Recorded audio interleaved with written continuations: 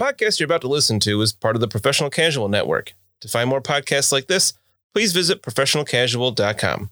The Professional Casual Network has gear. Check out teespring.com/store/professionalcasual for fresh new swag. Also, every month, we're going to be giving away any one item to a Patreon backer at the $5 tier or above. Check out patreon.com/professionalcasual for more information. Also, a special thanks to Built Bar for sponsoring the show. To get 10% off your order and to help support the show, use code ProfessionalCasual at checkout or use the link in the show notes.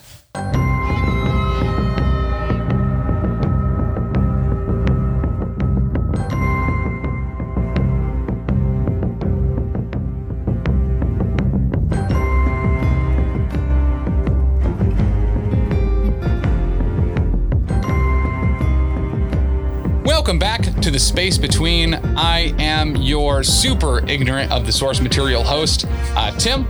With me today, my co-host. You know him from a grim podcast, A Perilous Adventure. You know him from Big Fiction Energy. You know him from Breathing Heavily Over You While You Sleep. Is co-host of the space between, Dan Cole. Yeah, all of those things. Also with us this week, a super incredibly special guest. He is the host, the creator, the Sultan of Wreck My Podcast. It's Jordan. Well, hello there. We are here discussing episode 14, chapter 14. Some might call it. At chapter 14, episode 9 of Revenge of the Gogurt. So yes. Frozen Grogurt. Yeah. Anyway, it's called The Tragedy? The Tragedy. Yeah, that came on the screen and I went, I don't like that. No. What? Yeah. Not at all. That foreshadowed. So I saw it's only half an hour. Yeah, it foreshadowed way too much. And I also thought The Tragedy, I was like, it's not a story the Jedi would tell you, the tragedy of Darth Plagueis. So that was like my first thought too. I was like, are we going to get a Darth Plagueis thing in here? And I'm like, nah, it's all about Baby Yoda. I would have loved that if they just totally like right angled it and were like, it's actually not about any of the Mandalorian characters at all. It's a flashback to Darth Plagueis the Wise, like eating breakfast for half an hour. Well, they set it up perfect because if Grogu was on the Seeing Stone with his weird teleportation thing, that could, because have we ever seen the Force manifest itself in that weird way before? Like maybe that could have been a portal to the past and then he was going back to like check on things or something. They could have done a weird time travel element in this one and I would have been completely okay with it. Completely in brand too. Like yeah. I could absolutely see that. But so this is episode 6 of season 2, but chapter 14. Yes.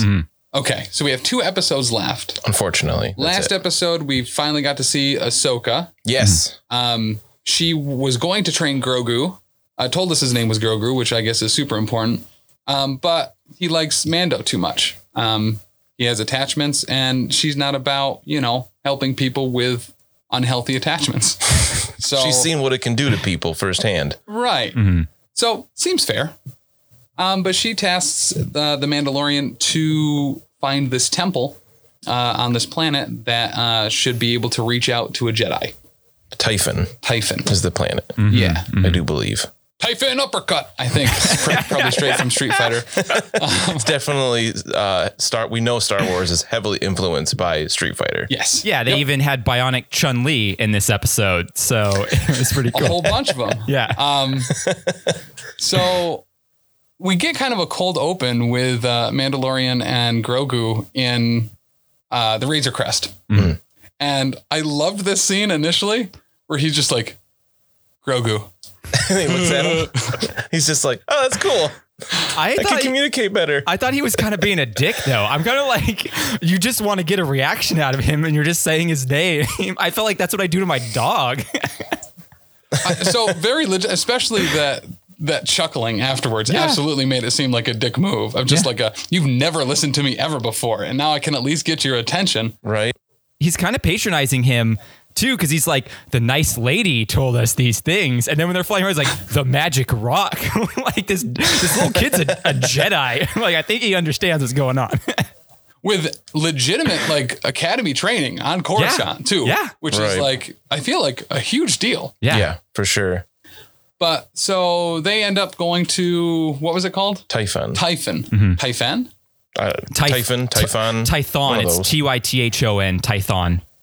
Oh, TH, not PH. Okay. Yeah, Dan. Thank God we have an expert this week. I've never claimed to be an expert. I never claimed to be an expert either. I just have that completionist in me where I have to look up everything and know how to spell it. Fair. The good news is that if there is anyone that should be accrediting who is an expert or not on Star Wars, it's probably me. Yeah, of course. So they get to Tython, and he can't quite land on the super apparent magical statue surrounded by other magical statues. Right, super easy to find. Yeah, right there. I mean, maybe Tython's a pretty small planet. But also, The Mandalorian, the show has, if anything, has shown us, we're going to skip out all that stuff. We're going to skip 10 minutes of him being like, I don't know where it is. I got to stop at a gas station and ask for directions. He very well could have been looking for hours. Yeah. Or days even, but we never see that kind of passage of time. It's just kind of assumed he has the coordinates to the planet and a specific point on the planet. That's fine. Whatever. We want to get to the good stuff. Yep. And so they do. He can't land there, so he's got to, jetpack over. And we get this neat little scene of him Superman flying with Grogu's ears flapping in the wing. It was super cute. As he gets over there. I really dug that. And it's weird because they do that mix of animatronic and CG for Grogu, and it is sometimes difficult to tell which is which. Oh, it's so seamless. Until you have those ears flapping around. It's like, okay, well, I guess they probably didn't. I feel like didn't do the work to be able to mechanically make those ears do that. I feel like the first season, did they actually have the CG in the first season? Because this is the first time where I feel like he's moved, like walked in certain ways. I guess he did a little bit in the first season, but I'm with you. There's a lot of times where I'm like, this cannot be a puppet, yet it looks exactly like a puppet. Like, it's hard to tell where they make that change. Just solely, you have to think about it from a production standpoint, and that's really the only way I can tell is this has to be CG. But I also thought that about BB-8, and that's like a real robot that they made and stuff too. So who knows? Right. There's been a few times where I'm like, that is obviously a puppet being moved as a puppet. Like there's at one point where Mandalorian like drops him in the Razor Crest, sets him down, and he like scurries away, and it's that like super 80s, like he's being pulled like on a track. I love it though. Yeah. But I really dug that. The aesthetic is just, I don't know. That's really one thing I've always liked about Star Wars is the presence of the practical effects over CG. And that's one thing that hurt, especially episode 1, is that they'd had just an overabundance of CG and it wasn't quite there yet. Like nowadays with the Blu-rays, things have been remastered and whatnot, but like early, the one that was in theaters and whatnot in 99, there were times that was kind of like, oh, why isn't Watto just a puppet? He looked good, but other things were like, why couldn't this have just been practical? It probably would have been cheaper. It would have looked better. I remember The Phantom Menace is the first time as a child I was fascinated with stubble because of Watto, because I was like, that looks so real. And as like a 10-year-old, I'm like, why do I care how real this stubble looks? But I do. And that's when I knew forever I was going to be married to this franchise. As much as people, especially when it first came out, gave Phantom Menace a bunch of crap, I loved Watto, and everyone loved Darth Maul. He was just so rad. Everybody when you were a 13-year-old kid. But just adore him. Watto's the best. Yeah, Watto is the best. I wish he was my uncle, but then also that raises a few questions too. So maybe I don't want that. Yeah, right. I don't want him to be part of my family, but just an associate or an acquaintance, like an Uncle Chet uncle. Yeah, like, yeah. So he gets to the temple. He flies up there, plops Grogu down on that stone, and just kind of is like, "All right, get to it." I love how he switches the visor in his headset to like look around for like there's got to be an on button somewhere. Obviously, control somewhere. How does this work? I don't know. It's a rock. And then Goku just turns around. Yeah, that would look really cool with the blue beam coming up and the little words around the rock that light up, kind of like the One Ring. And Grogu's just like meditating there. So I was watching it with my daughter Lily, and she was like, "Oh, he even has his hands in like the yoga position, like he's meditating." And I was like, "Yeah, it's cute." So a quick deep dive on that too for you, real quick. Right before he kind of turns it on, if you will. You saw some like blue butterflies floating around. There's a kids animated Star Wars short, I guess. Like it's a few small episodes. I think it's on Disney Plus, or it might be like a YouTube thing or something. And it has Ben Solo in a scene, and they look like little Funko Dorbs, the like little circular Funko collectible things. They look like that. So it's like this little cutie kid thing. There's a scene of Ben Solo being carried away by a bunch of blue butterflies during a scene in that. So I'm wondering if that's a small, not that, I mean, I'm sure Dave Filoni and Jon Favreau know of this thing that's Star Wars over here. I wonder if that has some connection to be like Ben Solo was around these blue butterflies and he had the potential to go to the dark side, and he did. And we have Grogu, who has a lot of fear and anger and darkness in him as well, as we learn later in the episode.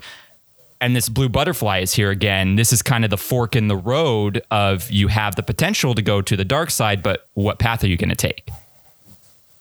I totally thought he was going to try to eat one of those butterflies. Yep, same. At this point, we should expect that. Anything that moves, puts in his mouth. We've been trained really at this point to assume that. I think that would be his final step to the dark side. Just snatching one of those like forest butterflies and eating it. Yes. So as this is happening, he's letting him go. A ship enters the atmosphere, and should be an incredibly recognizable ship. I got so excited. I was like, oh, that's Slave One. I got goosebumps all over my body. So my wife was in the other room while I was watching it. She was working, and she goes, I heard you talking a lot during this episode. I was just like, so even with my limited Star Wars knowledge, I knew that ship. Like, so I feel like that's a big deal. Yeah. I watched it a second time with my wife, and she's like, now look, what's that from? And I was like, I mean, I don't even know if she's seen less than I have of Star Wars. So, I mean, I feel like if it's that recognizable, it's very iconic. It's got a weird look. It's completely impractical, but it's a cool ship. Yeah. Everybody loves Slave One. Yeah. I was going to say great ship with a name that was very interestingly chosen. The Slave One, I feel like got a lot of PC flack during like the early 2000s. And I get it, but I'm also like, guys, come on. It's the Star Wars universe. Like things are, we have like the destroyers and stuff like that. Of course, Slave One is going to be a name that George Lucas came up with. I mean, he came up with Sleeves Bago. I mean, this guy, he's not great at coming up with names for people. That is incredibly true. I mean, it certainly shouldn't be, I guess forgiven's not the right word, but there's certainly the extent of like just ignoring old men doing old man things. But it is George Lucas. I mean, he also made Jar Jar Binks. You know what I mean? He did. I assume. Yeah, he's a genius. I assume the thought process behind it was like before he kind of knew what the Mandalorian culture was going to be back when he created Boba Fett. It was going to be this race of superior beings that enslaved people, and that's just where his mind went. So, I mean, I guess it makes sense that he would make that connection, but. Yeah, I feel like at this point, it's kind of like the band The Devil Wears Prada. You're too far gone. You can't change the name now. Too many people know it. Big mistake. Yeah. Well, it's interesting, too, because the slave part is like the class of ship that it is. Like the Mandalorian ship, the Razor Crest, that's not the name of the ship. It is a Razor Crest class ship. Yeah. So like there are other ships out there with the slave tag. Pre-Empire surplus. Right. I did not know that. So like Slave One. Yeah. Like the Millennium Falcon, that's its own name for that ship. It's actually Corellian freighter. Mm-hmm. What is it? YT 1300. I think that's exactly. Technically, I think that's exactly what it is. Yeah. I used to play a lot of X-Wing, so I knew the names of the ships. So like there are other people that have the slave design of ship out there, like Jango Fett. I can't remember if Boba Fett's is that ship or if he just got another one. I think it's the same ship. I think so. I think he found it in a junkyard later on in his career. He like tracked down his dad's old ship in a junkyard somewhere in like one of the comics or something like that. Oh, wow. That sounds familiar. Yeah. Right, actually. Yeah. Yeah. I guess that's not so bad then because, okay, so I work in the audio video realm. My real job is pretty much recording boring people talking lectures about like dental implants and stuff like that. And good stuff. And my favorite kind of implant. And so when we used to do spit take. when we used to do cassette tapes, you had a master deck and then what was called slave decks to duplicate from the master cassette to the duplicated cassettes. And that was their name. So I guess that, if we're talking about this is a slave classification and that's not its name, it's its classification. Okay. In the real world, we've done that. So maybe George Lucas was an audiophile or something. As a quick comment about the start of that particular aside, I wish my brain worked like correctly because the image that flooded my head was breast implants made of teeth.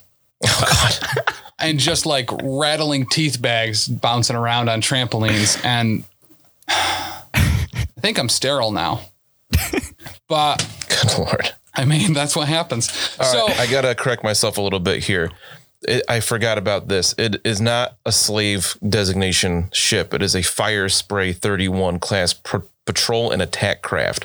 So like it's a Fire Spray. Jango Fett named it the Slave One. Oh, Okay. Looking a little bit up. I wanted to clarify that. I was a little off there, but there are apparently multiple of them.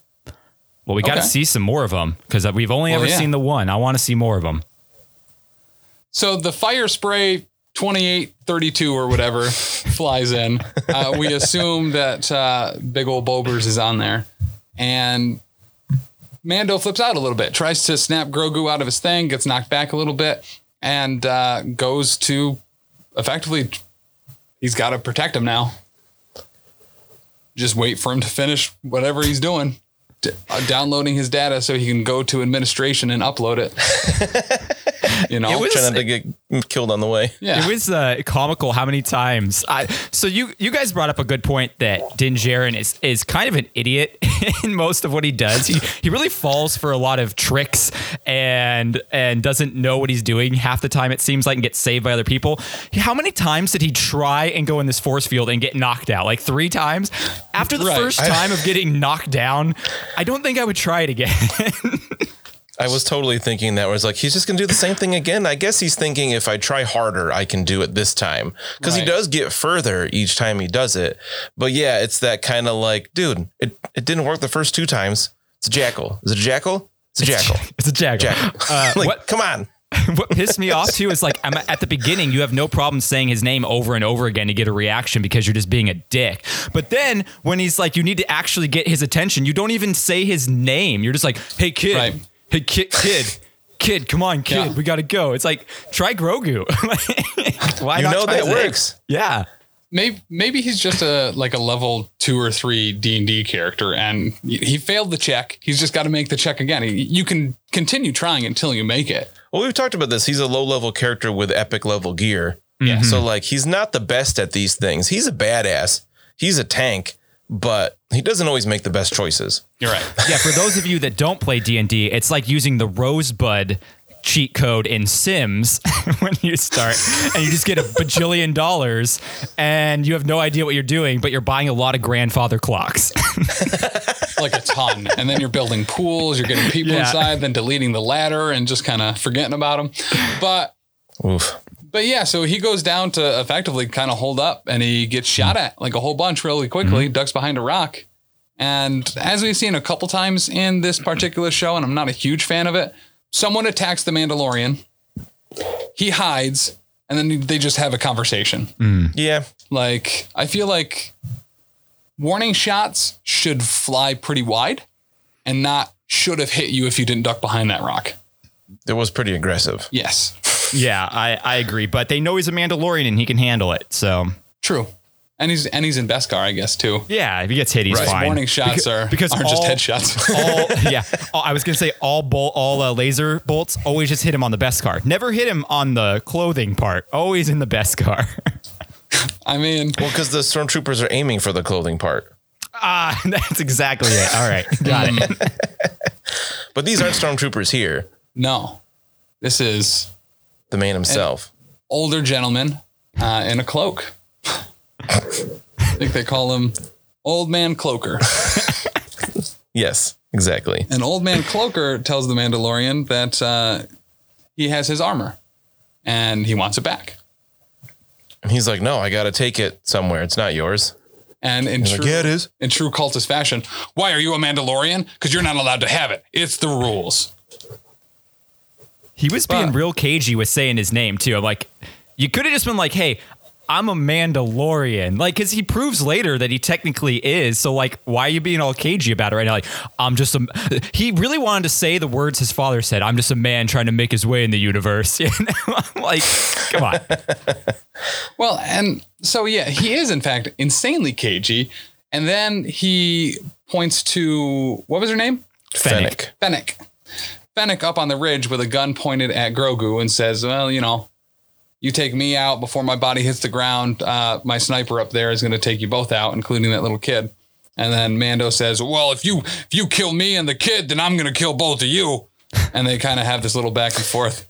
He says, drop the gun, call her down. He says, take off your jetpack, which, all right. Convenient plot point for later in the movie. Oh, yeah. You got to get rid of the cell phones, minute one. Yep. But yeah, I thought that was kind of a weird move. Like, okay, so he can't just fly away? That's why you want him to take the jetpack off? So I guess if he was going to go after the sniper, that would obviously be the way to do it quickly. I guess strategically it does make sense. Make your potential opponent less mobile. Yeah. So... Yeah, still, but what it does seem a little convenient. What bugged me is he takes the jetpack off. He sets it down right next to him. And then a little bit later, when he has to run back up to Grogu, he doesn't just throw the jetpack on and fire up there. Like, it would have taken less time to put your jetpack on and get up there than to run up there. So that kind of bugged me. I'm like, let's have him set it down and like Boba come up and like take it away or something. It'd be like the kick the gun away kind of thing. So it's not so easily available to him, you know? Right. It almost seems like something they do in post. You know what I mean? Of like, oh, well, he had a jetpack the whole time. Why wouldn't he just go over there? Oh, let's have him get rid of it when he talks to Boba Fett. Like, it just seems so, I don't know, forced, I guess. It was a little forced, yeah. Dixie Cuppy. Totally agree. But so they de-escalate pretty quickly. Turns out that, what's her name? Fennec. I keep wanting to say that swear word that he always says. Dank Ferric. It's very similar. Fennec and Ferric. Yeah. So yeah, it's very, very close. You could just call her Mulan. Oh, that's who played Mulan? She voiced Mulan. And Agent May and Chun-Li and in my dreams at night. I love Ming-Na Yet when anything she's in, I'm a fan of because her choreography and her fighting skills are just chef's kiss. She's great. Yeah. Oh, that's rad. Shit. Okay. And we remember her from season 1 when he was on Tatooine? Tatooine, yeah. Mm-hmm. They had a little interaction. Didn't she try to betray him? Yeah, she did. And then he knocked her out and then he just left her out there. And then we see like just booted feet up to her and everybody was like, oh my God, that's Boba Fett. And other people were like, no, that's stupid. It can't be Boba Fett already. And then later we find out, oh, it was Boba Fett. Well, I thought it was going to be Cobb Vanth because he had like all his gear and I thought maybe he had the boots too. And so it was like, oh, it's just Cobb Vanth who was walking up there. And that's because honestly, I was kind of surprised they went the Boba Fett route because they were hinting at it so heavily. I was like, nah, that's too obvious. There's no way it's gonna be Boba Fett. And then when I saw Slave One, I was like, okay, so someone else is in there, or like this guy is another clone, or like one of the clones from the clone army that all like the growth gene didn't take, so he just aged normally and he's gonna be that or something. So when he was being cagey about saying he was what his name was, I was like, okay, they're really playing the long con on this one. They're gonna keep making you think it's Boba and then it's not gonna be Boba and everything. But no, it was.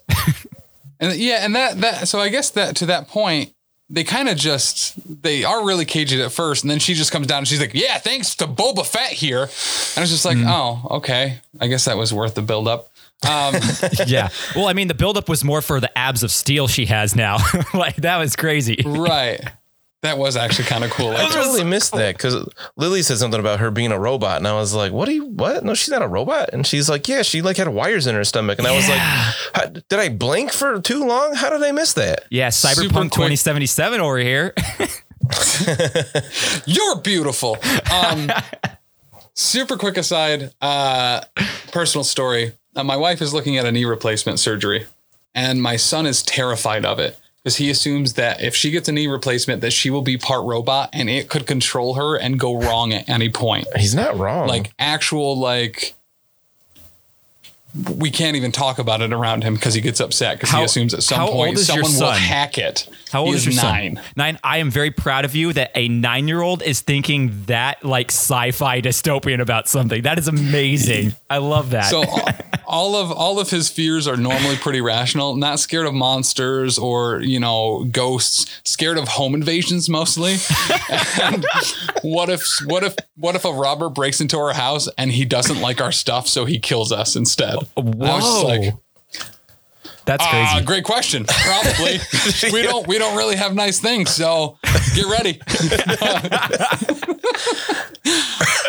But anyway, so she's got super sweet turbo abs, and everyone's cool, and they have that conversation about like, listen, that was my father's armor. It was given to me, and he's like, well, whatever. And is this the point where he talks about how they fought in this Mandalorian Civil War and stuff, or is that later? Once he shows him the chain code. Okay. Yeah. So I think this is probably the point where then a Imperial shuttle comes down. Yeah, another ship. Another ship. Big one. Well, it's like the TARDIS because it must be way bigger on the inside. Right. Well, it had 200 dudes in it. If you could tell, this is the same design as the troop transport we see in, I think, Force Awakens when they go on the planet. That in the very first scene where Max von Sydow is and everything, I'm pretty sure it's the same one that the First Order has that's bringing all the troops around and everything. So that was pretty cool to see, like, all right, transitional period now from Empire to First Order. So we're heading that direction. And they tease, when they teased to that shot, I think it was from the front and all you saw was the silhouettes. They did not look like stormtroopers. They looked like the dark troopers. And I was like, oh no. And then they were just stormtroopers. 100% thought this was going to come out of there. And then it was just stormtroopers. And I'm like, oh, they're fine. Yeah, whatever. He can just beat him with a stick. Stormtroopers. Yeah, beat him with a stick. It's fine. Hit him real hard with that. So I love, but yeah, we'll get into that. But so Mando runs to Grogu to protect him, Boba Fett and Fennec. There you go. All right. Fennec. Whatever. So, and Fennec take, defensive positions to be able to take out some of these guys, and they just start laying into them. I do like when the stormtroopers come out and they're trying to start going up the hill, and the one stormtrooper's like, oh, we can't go up there. There's too much fire. And he's just like, flank him, you idiot. Like, and then as soon as he stands up, he gets blasted. Yes. Well, my one note for this scene was, of course they're winning. They have the high ground. If Star Wars has taught us anything, you always win with the high ground. First rule. So as long as somebody has the high ground, you win. Yeah. Yes. Because even when Darth Maul had the high ground on Obi-Wan, he cut him in half. Obi-Wan is the exception to the rule. He created the rule, so he's the exception to the rule. Entirely. Yeah. So Mandalorian gets up there. They're taking him out. Boba Fett and Fennec are taking out the stormtroopers. He goes to try to get Grogu out of there. Gets knocked back. Does it again. And we get kind of a really cool action scene of stormtroopers and mortar troopers. I assume they have a specific name because he was yellow, which I'm sure designated his class or whatever. Probably mortar trooper. If Krager was here, I'm sure he would give us the battlefield. He would definitely know. Although I kind of geeked out on that because you don't see stormtroopers very often with the color classifications that clone troopers had. So when I saw that, I was like, that is so cool. Because normally it's like a stupid orange little pad, like a bean bag, on their shoulder. I'm like, what's that doing? But the colors, I was like, yeah, bring that back. I love the colors because I'm a child. Same. Something other than white and black. Yeah. Please. Well, give me more product placement. That, like, very legitimately, I want to be able to see the yellow classification stormtrooper with a little mortar set. Like, I'm not going to buy it, but I just like that it exists because you'll pull it off. Plenty of other people will buy it. Yeah, you'll pull it off the peg. You'll look at it, get COVID all over it, and then put it back. And that's what we do now. Someone's been reading my blog. Okay. Well, that was cool to see them with special weapons, not just their blasters. We see two guys setting up a giant cannon. Yeah. Some kind of rapid firing thing. But I thought it was interesting that Fennec is blasting all the guys around it, but not shooting the guy setting up the big gun. Right. Well, that was weird. And I guess they do that little scene where she's looking through what I assume is the ACOG scope, the only type of scope that you can use on a sniper rifle to be able to run and gun on a very regular basis for our Modern Warfare fans. But yeah, she like looks at it at one point and it seems like she's going to take the shot, but she's like, oh, it's too late. So she ducks behind the rock or whatever. Yeah. But like, well, she has enough time. Rocks. She has enough time to have him in her scope, look out of the scope at it, make a decision, and then run. I'm like, you had him in the crosshairs. Like, just shoot. Yeah. What are you doing? She could have definitely shot both guys that are building it in that time. But they wanted the cool Indiana Jones scene instead. Oh, yeah. Right. Running along the rock ledge that she had to climb up onto when she very easily could have just stayed behind that rock line and not taken any of those shots whatsoever. I wasn't even thinking about that one, but yeah, it looked cool, but it was like, what are you doing? Right. Are you trying to get hit by stormtroopers? Because that's how you get hit by stormtroopers. I mean, when you're that good, you got to keep the spark alive somehow and make it interesting. So sometimes putting yourself in danger and no safe words, that's the way to do it. So that's what she's doing. So maybe it was a distraction to let Boba Fett make obviously the smartest decision of any large squad firefight, which is take out your melee weapon. Yeah, put away your rifle. But that said, I loved this little scene of him literally just smashing armor. It was so cool. With that spike club, which that is a breacher weapon. So watching that armor shatter all over the place was so cool looking. Very satisfying. This episode, I'll have a hot take here. This episode is my favorite episode of the series so far. And even of the series? Of the series. Not just of the season? No, of the series. More than Ahsoka, more than everything. And I thought that when they brought Boba, I was going to be like, this is so stupid. This is fanfare. This is dumb. Who gives a crap? And I realized something because legitimately I had my mouth agape this whole episode and just felt like the first time I went to the theater to see the re-releases. That's right. The re-releases of the original trilogy when I was a kid. And like, I had that feeling again. And I realized what it was. For my whole life, I've wanted to be a fan of Boba Fett. But he is so lame and stupid in Empire and Return of the Jedi that I could just never do it. Even in Clone Wars, I did not like him. This is the first time I can say Boba Fett and be proud of it. I was so happy about it. And I think that's what it is. It gave me like, finally, 50 years? And I can say Boba Fett is so cool. Well, we finally get a reason. We finally see some tangible evidence of why he was the most feared bounty hunter in the galaxy when he went down. Yes. Like, he's just kind of mentioned, like the fact that Han Solo was scared of him was supposed to be enough, I guess, back then, because he was just kind of a cool character that was there. He didn't really do anything. He had literally 3 lines. But his armor looks so cool. His armor looks amazing. But just seeing him smash these dudes apart with this stick, that looks so cool. It did. I wonder about the design of it is really interesting to me. It seems very Pacific Islander. Yes. Which I'm sure it is on purpose because the original actor of Boba Fett was Pacific Islander. He was Maori. I forget his name. And the current actor, Tamura Morrison, is as well. Oh. Which is why Boba Fett has that accent. Because the original actor just talked with his Maori accent, his New Zealand accent. So, one reason why Tamura Morrison was cast in the role initially. But to see him wield something like that looks very akin to something those people would have was just kind of icing on the cake and made it even cooler. Well, it's a gaffy stick, which is what the Tusken Raiders use. So when the Tusken Raiders knock down Luke in the original, they're using that same exact stick. So his time on Tatooine, he's collected this. And what I loved about it too is Tamura Morrison, I keep joking because when he was Boba Fett in the past, he was doing CrossFit. Now he's a power lifter. This dude is a beast of a man now. Like he's real big. And it was so cool because it was like Michael Myers just taking out these stormtroopers because he's beating them down. Then there's like one left and he just drops the stick and is dragging it as he's following this dude to just take him out. And I'm like, this is so cool. It was Robert Rodriguez directing this episode. I could feel his touches so much in moments like that. It was amazing. Well, and I'll say for being on Disney Plus, obviously they not edited, but some of the violence is turned down a little bit. They don't show everything. That's just Star Wars, I think. Yeah. But being able to watch him just stab that last dude, you know what I mean? Yeah. Was awesome. Right through that flimsy plastic armor. Oh, so why satisfying. do they even wear it? I know. I don't know why they wear it. It's so useless. It is. And I'm really glad you brought up that hot take earlier, Jordan, because I completely agree. I always thought Boba Fett was really cool looking. He looked rad. But when you analyze him in the original trilogy, there's really not a lot going on there. And I feel the exact same way. Boba Fett's a badass now. Oh, I suppose he always was, but now we actually see why. We know we have visual evidence now. We can tell people that like to crap on Boba Fett but look at this thing. Because even in the comics they did with him where he makes it out of the Sarlacc pit, by the end of that comic series, he's back in the Sarlacc pit.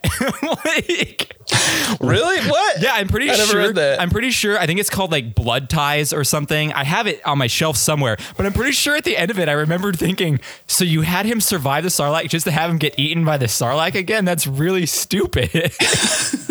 That seems like a waste of time. Yeah. I mean, it also kind of makes sense of like, it almost like gets rid of the like, oh, Boba Fett made it out of the Sarlacc pit. That's stupid. And it's like, well, don't worry.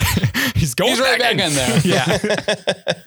Back to the pile. I think we need to give Fennec some credit here too, for how awesome she was during the fight. Kicking that big rock down that ran over like 3 guys that didn't just get out of the way. And then I love the shot of her like jumping off another rock face and then like turning backwards in the air and still shooting as she's falling. Yeah. Was just so cool looking. She's such a badass. Oh yeah. She is. It was a little much for me because using a rifle like that and just taking out a bunch of dudes that are just not shooting at her for some reason and also not shooting at Boba Fett removed me just a little bit. Fair. But it looked cool. It looked Star awesome. Wars. That's what matters. Looks great. It's a Vin Diesel move. Like it's unnecessary, but it's cool. Yes. So then she lands and there's like 8 more dudes coming. I'm like, how many guys fit in this thing? They've literally killed like 30 at this point. Yeah. Well, they like, had a second one. They had a second one show up. They had a second one show up by this point, I'm pretty sure. Yeah, so after she jumps off that little cliff and she lands and it's like, oh crap, there's more. I'm pretty sure it looked like the other one had landed and dropped him off and then went to like back up the first one because there's no way that many guys could fit in there. They're just I don't think it had dropped yet because after they, for the most part, take out the majority of that first wave, Boba Fett sees the Razor Crest open and I believe notices his armor in there and heads that way. And then the second ship drops and she gets overrun a little bit. Right. I'm just saying maybe it dropped guys off somewhere else to flank them. And then it went back over to what the other one was. Gotcha. That could be. Because Mandalorian shows up at this point when she gets a little overwhelmed. And uses, what are they called? Songbirds or whispering birds or whistling birds, I think. Yeah. If you didn't ask me, I'd be able to tell you. I mean, that's what we do here. So Mando finally comes to, goes down to help her and just straight bodies the shots for her. So good. I do love that part and kind of to allude back to what we had talked about in the previous episode of him just kind of not being a super skilled person. His primary function here is I am shooting dudes with a pistol and just bodying these shots. And I feel the actor does actually a pretty solid job at flinching pretty heavily from those hits. Like he's being staggered. They are connecting and they are moving him physically back. While they're not, killing him straight outright. I mean, he is certainly being beanbagged effectively over and over and over and over and over again. Then he uses those whispering birds to take out all those dudes. I feel like it's the same thing. What was it? The Rumble in the Jungle? Was that Muhammad Ali and George Floyd. Is that who was the boxers? Yes. And he just kept taking the punches and letting them tire themselves out and then knocked him out. I feel like that's what he does sometimes. He's like, yeah, keep shooting at me and waste your time while I'm here gonna do, like, even on the ship with Christ, why am I blanking on it? Bo-Katan, he kind of just went out there. Yeah, exactly. Was just kind of taking the shots and then threw the grenades. I feel like that's just his style of fighting. He can take the pain, so he'll just do it. Because he's emotionally hurt. What is physical pain? That's what my wife says to me all the time. She doesn't like to leave bruises. So then, as a tube sock filled with Valencia oranges. Hey, those oranges are from where I live. Valencia oranges. Oh, my hometown. Hometown. Kreger sent me a message. I guess the scene was shot like in his backyard. Yeah, so I was going to bring that up a little bit. I was going to bring it up a little bit later. I can't find anywhere on the internet confirming that it is. So outside our hometown, there's a place called Vasquez Rocks where they filmed the old Star Trek episode Arena with the Goron or Gorgo or whatever the lizard thing is. And that's where they film a lot of stuff. Fireflies film there. I'm pretty sure that area back where it's a little bit less rocky and has a bit more vegetation is where they filmed this scene, because it says LA, but this is the only place in LA. Because I mean, growing up there, you see a lot of the spots where they typically film a lot. This is really only could be that area. So I'm pretty sure Kreger is 100% correct that like where his grandparents lived, this is where it was filmed. Very cool. Yeah. So as Fennec and Mando continue, I mean, they're plowing through, guys, but they're getting overwhelmed pretty quickly. Out comes Boba Fett in Boba Fett armor. So cool. To just wreck face. Knee missiles, taking people out with a revolver thing. Knee missiles, the coolest thing ever. He's got whistling knees. And I had a case of the whistling knees once. It got better, but I love the one dude he takes out. He like punches him and like launches him or whatever. Yes. Like he fires some type of thing out of his wrist. He's got wrist rockets. Wrist rocket to just launch that dude. Super cool scene. Yeah, and also just bodying shots. I love it too because like he's got a little bit of the like big belly kind of going on there, like it's like coming over a little bit, and it reminded me. So I have this picture that I don't know the artist, but this person drew Boba Fett reimagined as like a Shogun warrior, but like a very large, menacing Shogun warrior. That sounds great. Oh, it's so cool, and like his armor does kind of go down, and there's a little bit with like a big belt because it's like a big dude, and it reminded me so much of that, where this dude is just so large now, and that armor kind of looks a little small on him, but it works because it's so just intimidating. I loved it. I loved the whole design of it. It was great. So they continue just blowing these dudes apart and they retreat because obviously with two guys in Beskar. You can't do anything to one Mando. You're not going to do anything to two. I love, and I'm assuming it was CGI or at least really good motion capture, but as they're getting back on the ship, there's that one last stormtrooper that kind of has to like jump on the platform. Yes. But does this terrified turnaround when he looks around when he's finally safe on the ship, being like, they're not coming, right? Like, yeah. How funny would it have been if he like just barely missed it, and so like they take off and he kind of like looks around and just runs off into the wilderness. Oh no. So they go away. Boba Fett walks up, the little reticule thing comes down on his thing, and he fires that missile backpack at the bottom ship. And I love this. No, he fires at the bottom one. And it hits the top one, which then explodes and careens into the bottom one and takes out both ships. So then Din's like, nice shot. And Boba Fett goes, I was aiming for the other one. And I loved that so much because when I saw which one he targeted and which one was hit, I was like, he didn't even target that one. That's stupid. And then he says that and I was like, oh, okay. So like his armor is clearly not perfect anymore. It's been, they went through a Sarlacc. Got to get a little recalibrated. Yeah. Yes. Yeah. But that was a really great scene until the tragedy of the episode happens. Oh, I was just going to say the real tragedy. Huge laser comes out of the sky, blows up the Razor Crest. No, gone. He just got it fixed in 45 minutes. Yeah. So it's probably going to take at least a hard 55 now. You know what really bothers me? Get back up and operational. What really bothers me is when they're like, okay, so we're saying right now that this ship up here has a giant laser cannon that can blow up a ship and create a giant crater. And then the three people that are the last remaining thing standing between you and Grogu and may possibly come into being a problem later in the series are standing right next to it. Why don't you just shoot another laser directly next to where you just shot a laser and take the three of them out at the same time also, and then you have no more problems to worry about anymore. Yeah. So the big problem here is that lasers are expensive. And Moff Gideon just didn't have the clearance to fire more than one from Thrawn. So it was just like, we don't, it's just not in the coffers at the moment. Yeah. But you make a really good point. He'd have they just blast him some more. Yeah, he'd have to fill out a report, and he really hates Mary from HR. So he was just like, not going to do it.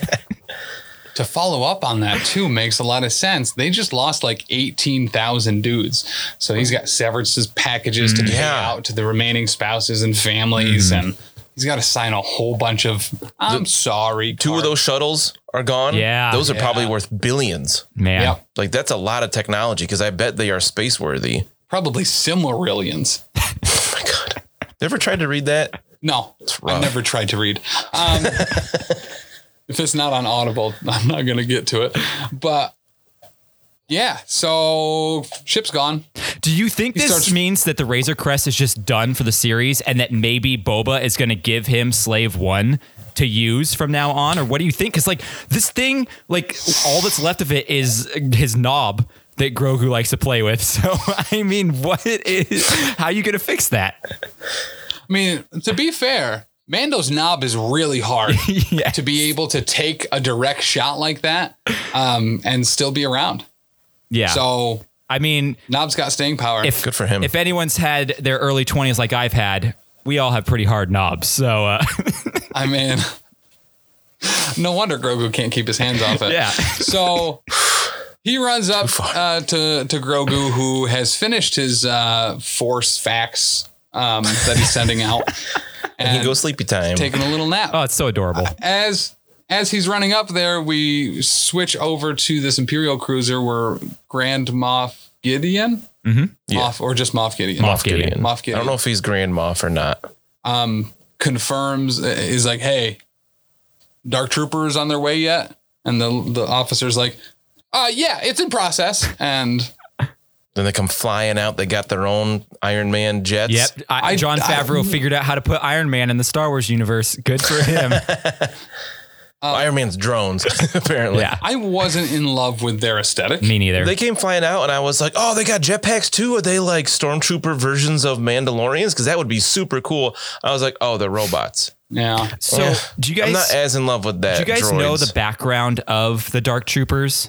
Because I have a mild knowledge of it, so I was hoping maybe you could fill in some gaps, because I know it's from one of the old video games, which I think was Jedi Outcast, possibly. What's the one with Kyle Katarn in it?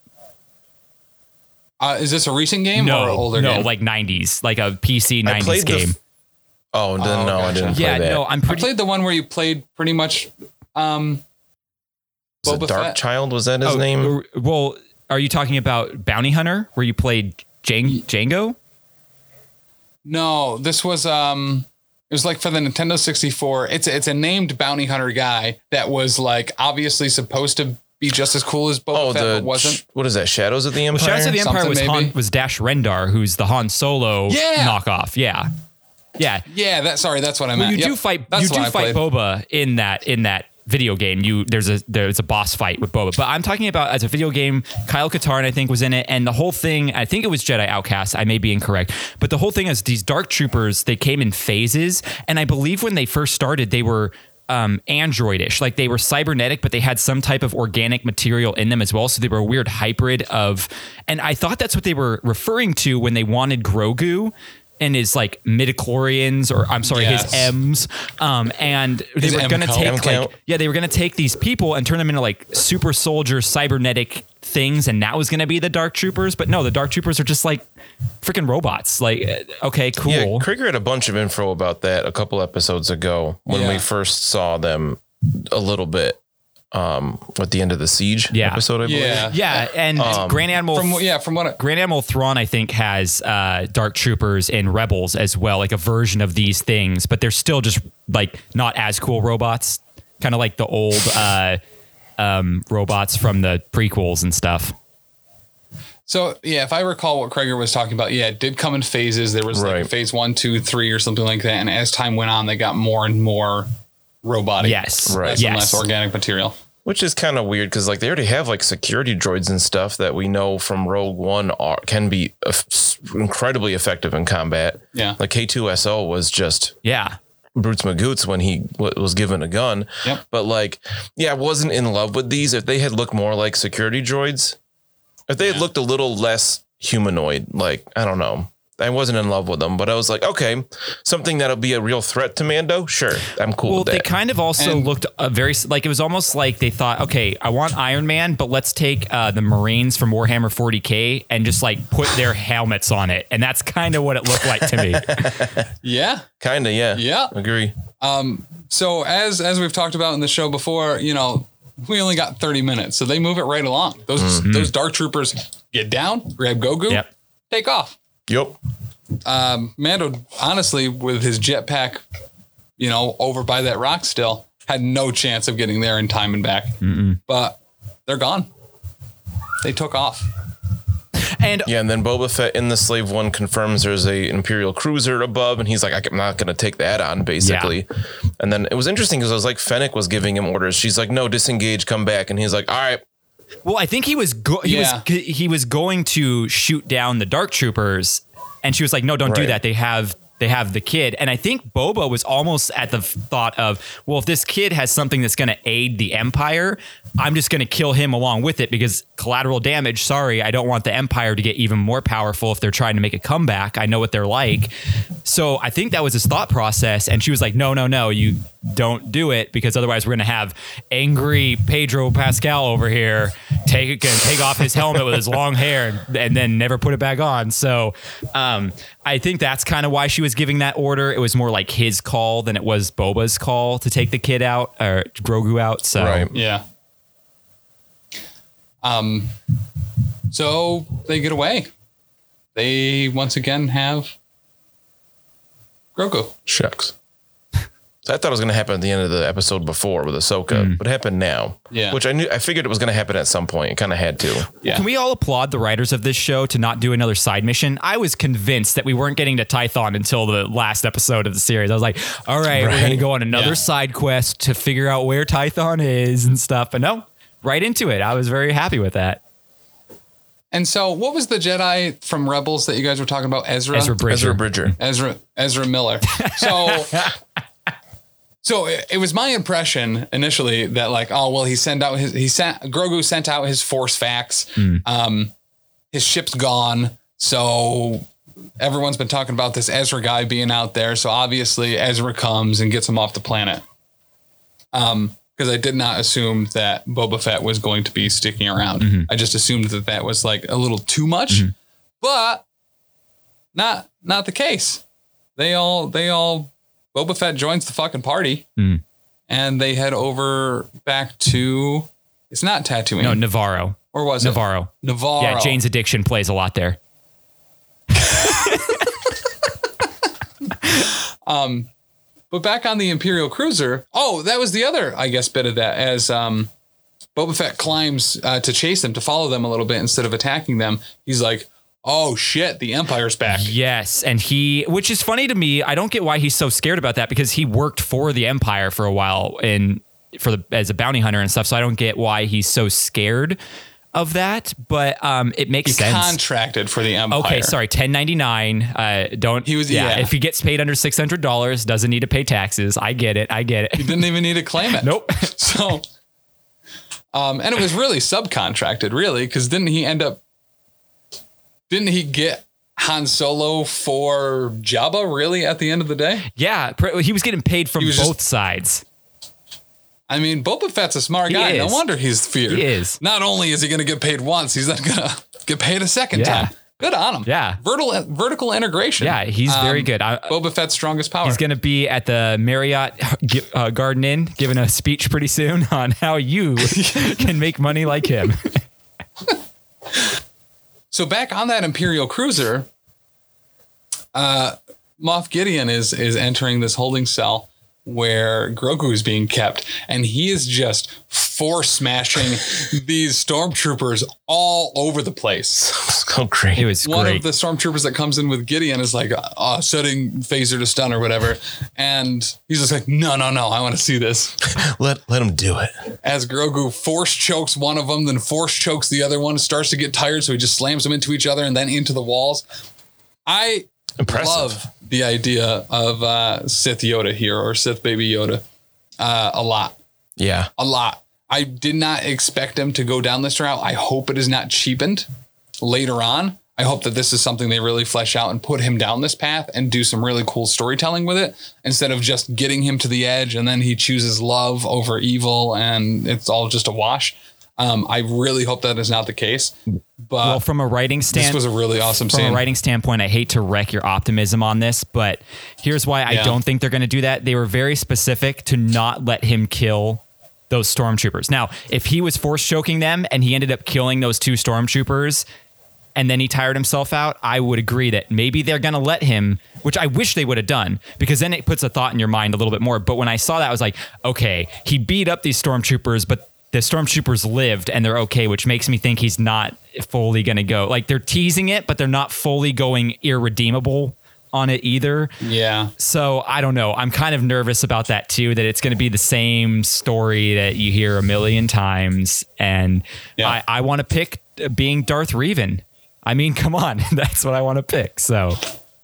Oh, I would love, I mean, so really in my heart of hearts, having Keanu Reeves playing Darth Revan would be like the greatest thing in the world. Yeah.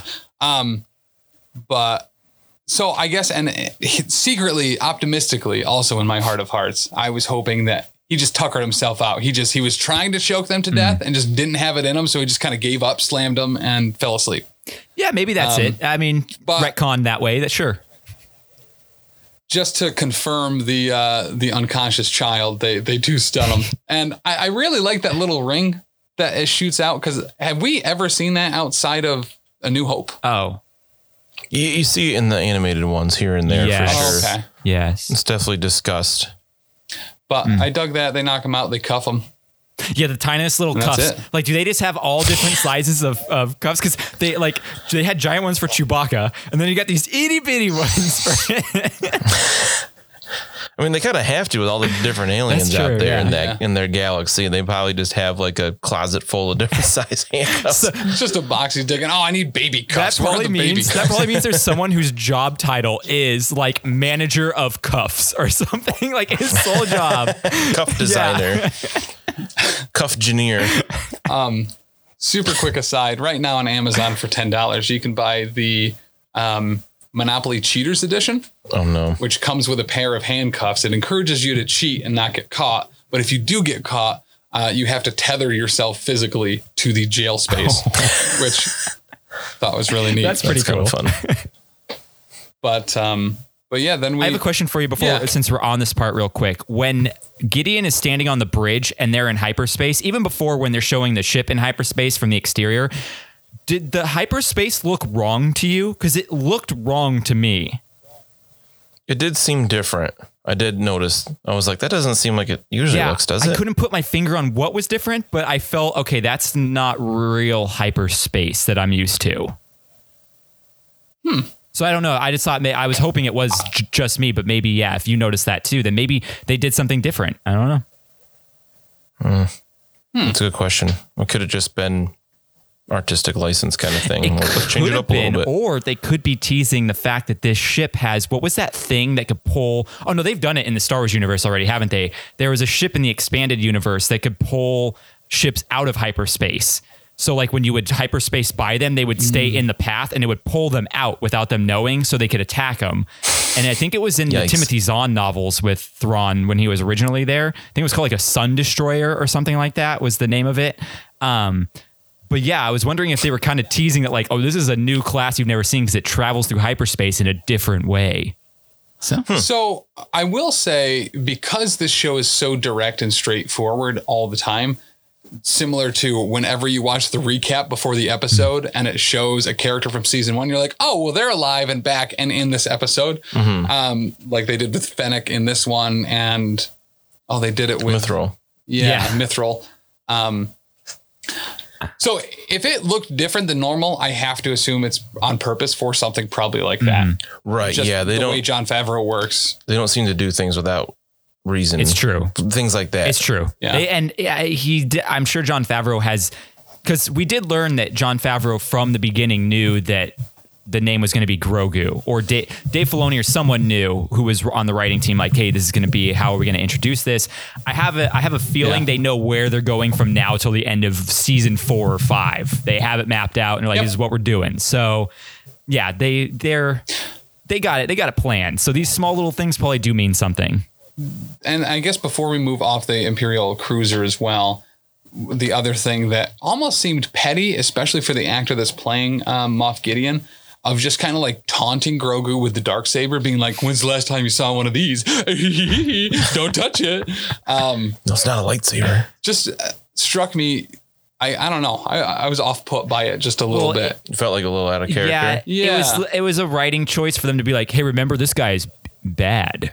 Like, I feel like that's all it was for, to be like, this guy's the bad guy, so he has to say these villainous things.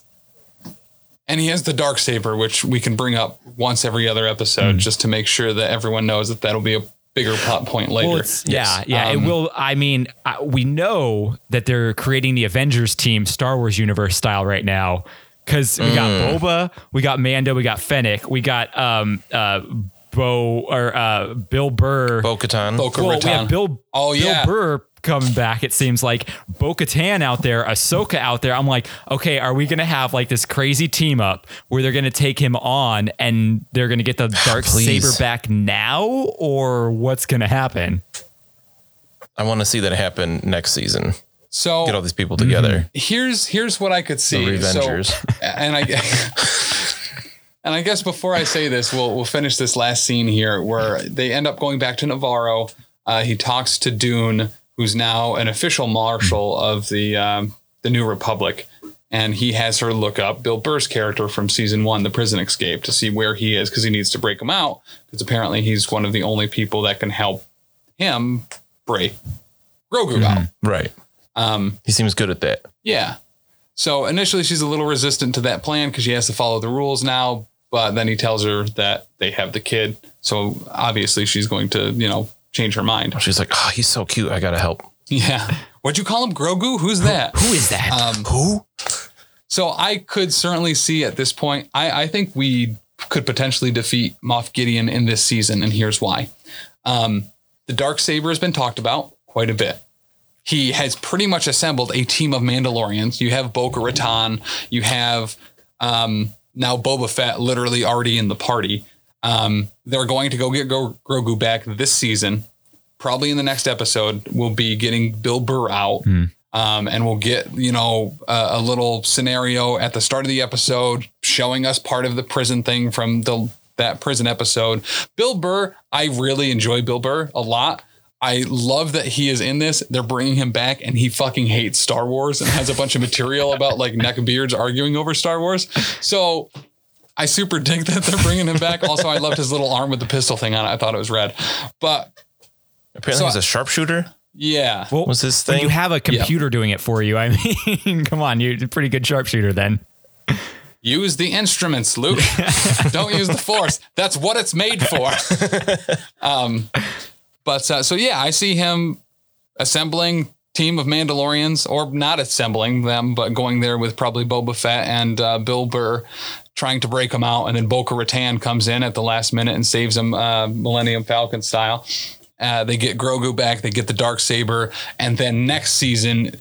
so at the end of the season, they kill the bad guy. They get the Darksaber. They get Grogu back. And then you pan out of Admiral Thrawn being like, oh, he got my general. No, I'm going to do stuff about it.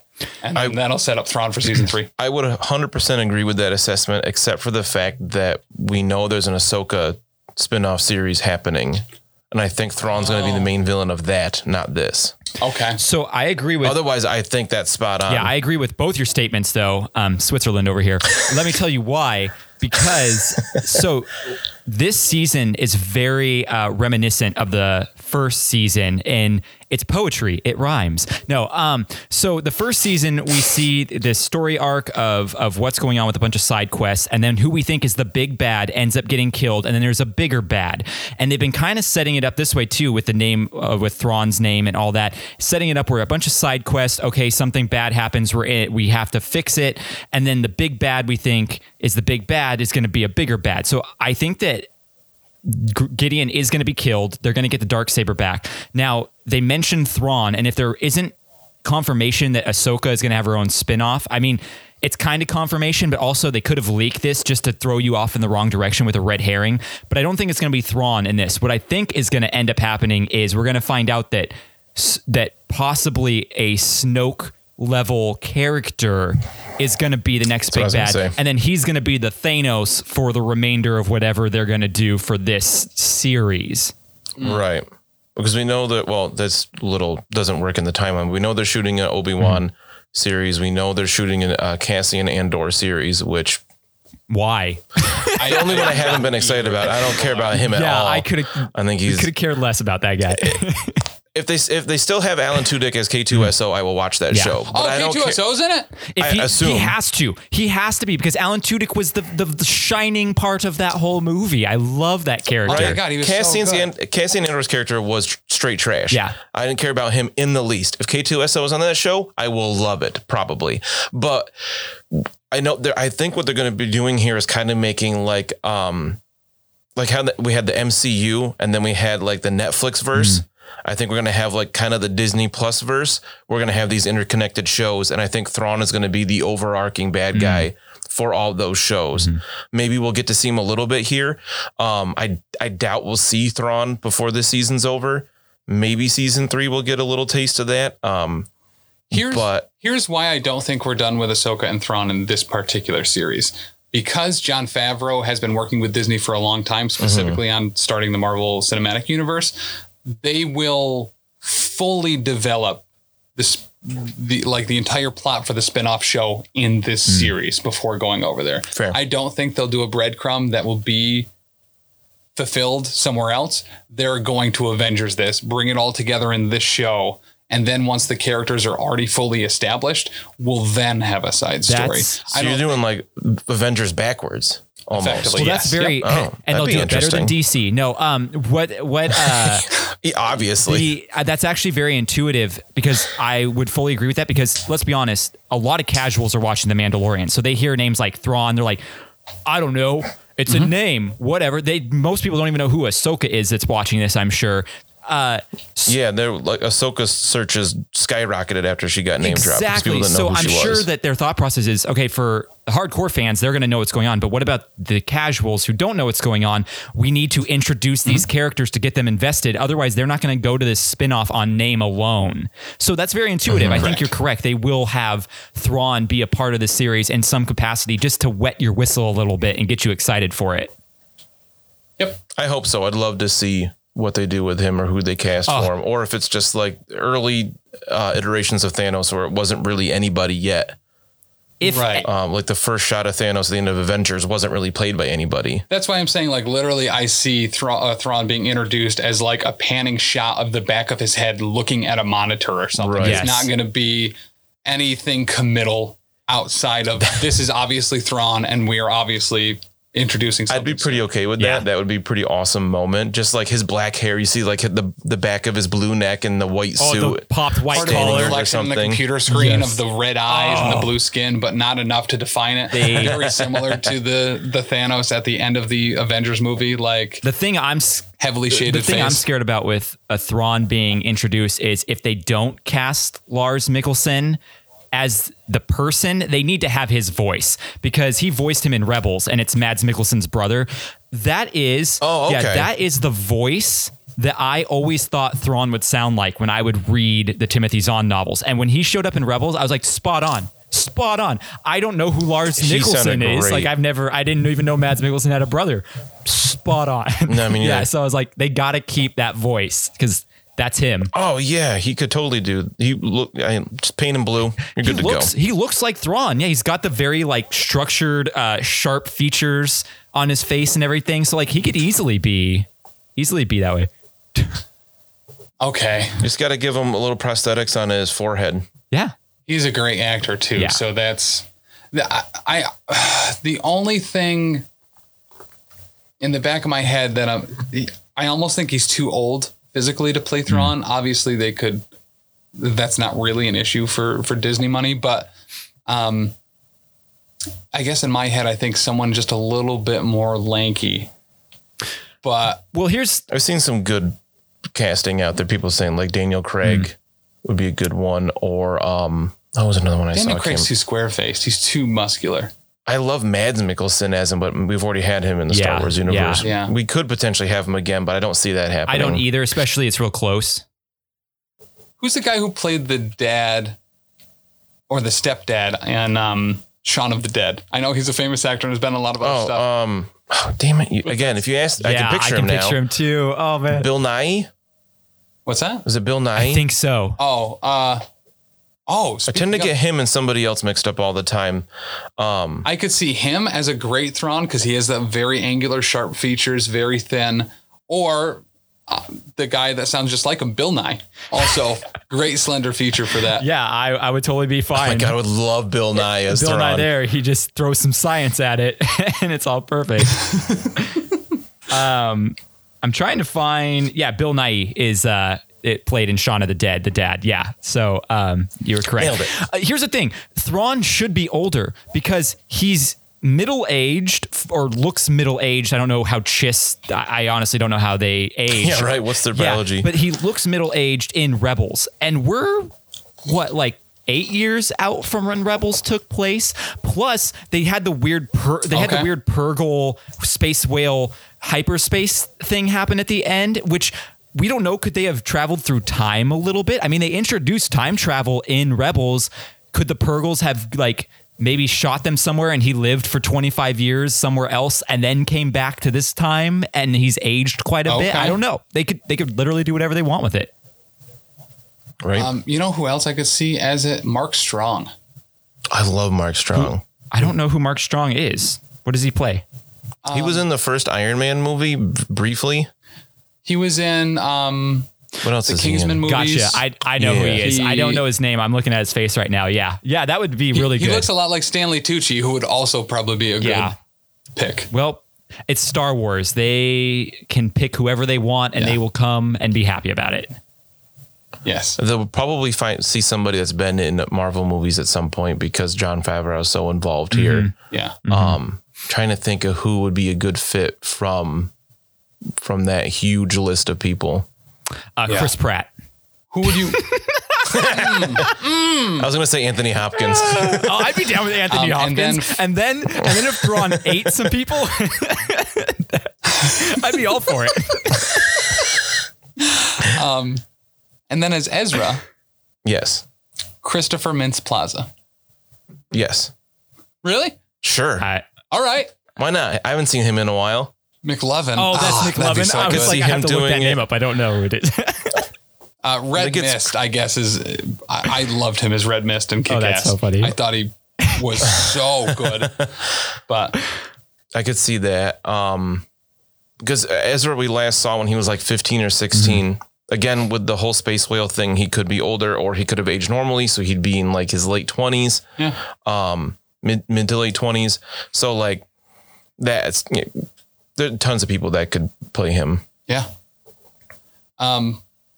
But that's it. We have 2 episodes left. There's almost too little left to be able to fit any of this, I feel like. Oh, yeah. But 2 episodes and so much speculation. And the next episode, they've leaked the time of it, and it's like another 30-minute episode or something. Like, why are these so short? Why are they so short? Seriously. Give us 45 at least. The Ahsoka episode being 45 was so nice. Yep. I loved it. Yep. So hopefully the season finale is 3 hours. 3 hours. Yes, long I to make agree. up for a lot So I have of this. some notes I want to mention here real quick that I wasn't able to sprinkle in while we were talking about it. Yeah. So this was directed by Robert Rodriguez. Most people know the name, from Dusk Till Dawn, Spy Kids. There you go. I was going to say Spy Kids. But did you guys know he directed a Demi Lovato music video for that Confidence song? No. Nope. Yeah. Didn't know that. Don't know the song. Yep. So that's pretty funny. And then, so do you guys know the comms officer that's been every time Gideon's around? It's the girl in like the little hat and the high hair and all that. Her name is Katie O'Brien, and she has actually been in The Walking Dead and is a pretty major character in Black Lightning, if you kind of kept up with the Arrowverse stuff. Oh. So, yeah, it's kind of cool seeing her there.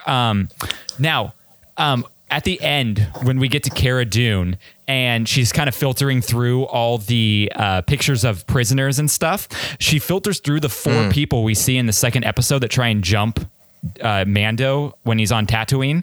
And and one awesome. of their names, classic George Lucas Star Wars name, Gapgrin Dozito.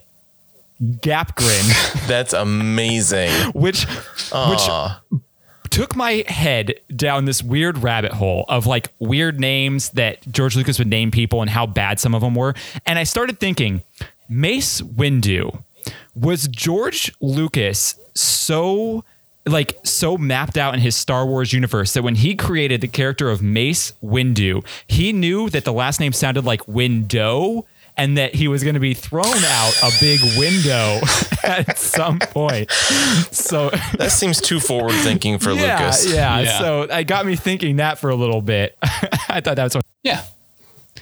all right. And so the other cool thing about this episode that was subtly hinted at here is that, or not hinted at, but actually told, is Jango Fett is a legit Mandalorian. We're in the Clone Wars. We're told that he's not a Mandalorian by some guy in the Senate or something. I forget who said it, but someone told Obi-Wan, Jango Fett is just a bounty hunter and he got the armor, but he's not an actual Mandalorian. But little space family tree in Boba's armor shows that in the chain code, they are actually Mandalorian, which is pretty cool. And a foundling, which is what Din Djarin is as well. Yeah. So that's cool little thing we found out here. So Yeah. I didn't know for certain if he was a Mandalorian because I haven't watched the prequels and I really need to get around to that. But just them having that little interaction there saying that Jango was a foundling, even not having the reference to it was like, I think that's big. Like, I don't think that's like known before. So that was probably a big thing for people that are in the know. It's kind of confirmed here. I don't know how much foundlings were part of the lore of Mandalore before this show. Okay. I'm sure it's been mentioned here and there, but I can't think of a time it's been as important as it is now. Just because, like, the idea of people being from Mandalore being Mandalorians is like, yeah, okay. What we saw in the Clone Wars series, those people typically didn't look like Jango Fett. Right. And it was kind of like, all right, well, I mean, it's a planet. You can have not like everybody on one planet looks the same, obviously. But the idea that he was a foundling kind of makes more sense there. Okay. That he was different and he was like so outside of their culture that he was like selling his DNA to Caminos and everything. Like, that's not something Mandalore, it's like to have such a hand in the war when Mandalore was a pacifist planet at that time makes more sense now. Okay. It also is kind of morbid in the sense, if you think about it, that when the Empire is going on the siege of Mandalore, it's literally a bunch of clones of a Mandalorian now that's taking out all the Mandalorian people. So that's kind of crazy. He was accepted into their culture, and now... Yeah, and now he's out there killing them. Which I guess I would love a huge fleshing out of that story. Just that, I mean, it's almost the Anakin story. It could have been a savior, was part of the group, went a different way, and then was their destruction. Like, Right. I like that arc, whatever. You would. I'm kind of curious too. I guess it's convenient for the plot again, but how was Boba and Fennec tracking him? And also, they've had like 4 episodes to show up. And it's like this convenient time they showed up when he needs their help. That's a good so point. I always Would have find been that nice. funny. Would have been nice if they explained that at all, but I didn't think of that till just now. Well, he was probably following him for a while, but then he saw him get apprehended by the New Republic, and then obviously lost him as he crashed onto an ice planet into a cave for a little while. Could be. But maybe.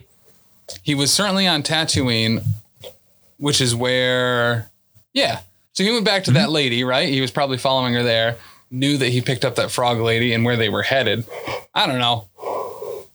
It's Star Wars. Don't think about it too much. Especially here. Like, so much has happened. He's gone to so many other places that who knows? I mean, I assume it's because of the bounty on their head that they have like some type of tracker. I just find it convenient that out of all the past episodes, this is like, okay, cool. Now we have them show up when we have nothing, like when it's convenient for them, rather than it being like in reality where they probably would have showed up on the Mon Calamari planet place, Corvus, or no, not Corvus, whatever the water world was called. Yeah, it was a moon of Corvus. Oh, no, it wasn't. No, Corvus was the one with Ahsoka, the one where the Quarrels and Mon Calamar were and everything. Yeah. I forget what that one was called. I don't remember. Typhus? This episode was Typhus. Oh, never mind. It's not that one. No.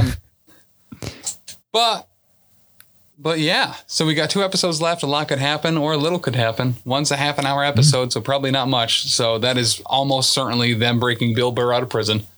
And then we will have the big climax where they're just climaxing all over.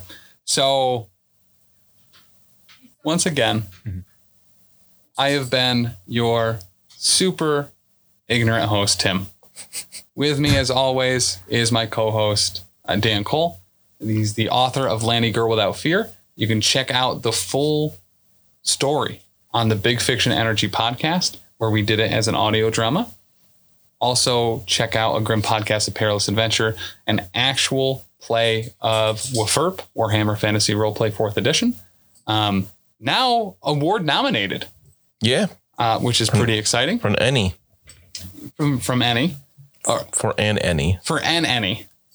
I don't. We've established that I can't read. So I've seen the links. I know that I voted for us, but I don't know what any of the words meant. But also, December 21st, we are launching our new show, the Lost Omens podcast, which is a Pathfinder 2, which is a Dungeons and Dragons derivative actual play. Should be incredibly exciting. We're all super stoked for that. It has Ben Relaford of the Cartoncast. It has Throwlash Gaming from twitch.tv/Throwlash. It's gonna be great. And our special guest this week, from Wreck My Podcast, he's the host, he's the Sultan, he's the heir to the throne. It was Jordan. Yeah, that's me. I appreciate you guys downgrading a little bit from best host of Wreck My Podcast, in your opinion, to tied for 3rd place. But Jordan was an absolute delight this week, and I'm so happy that this worked out.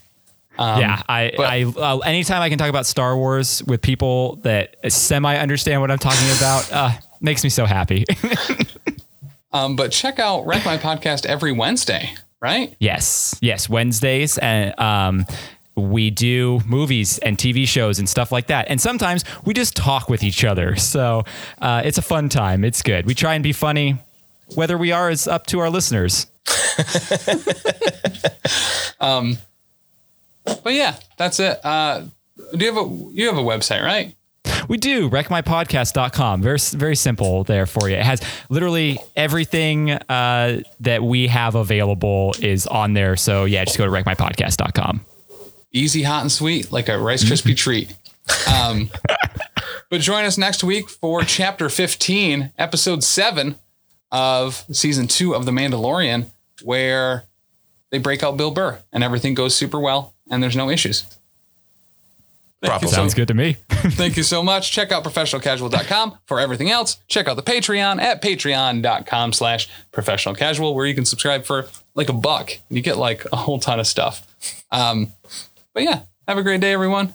We love you, and keep it. May the force be with you. Yeah.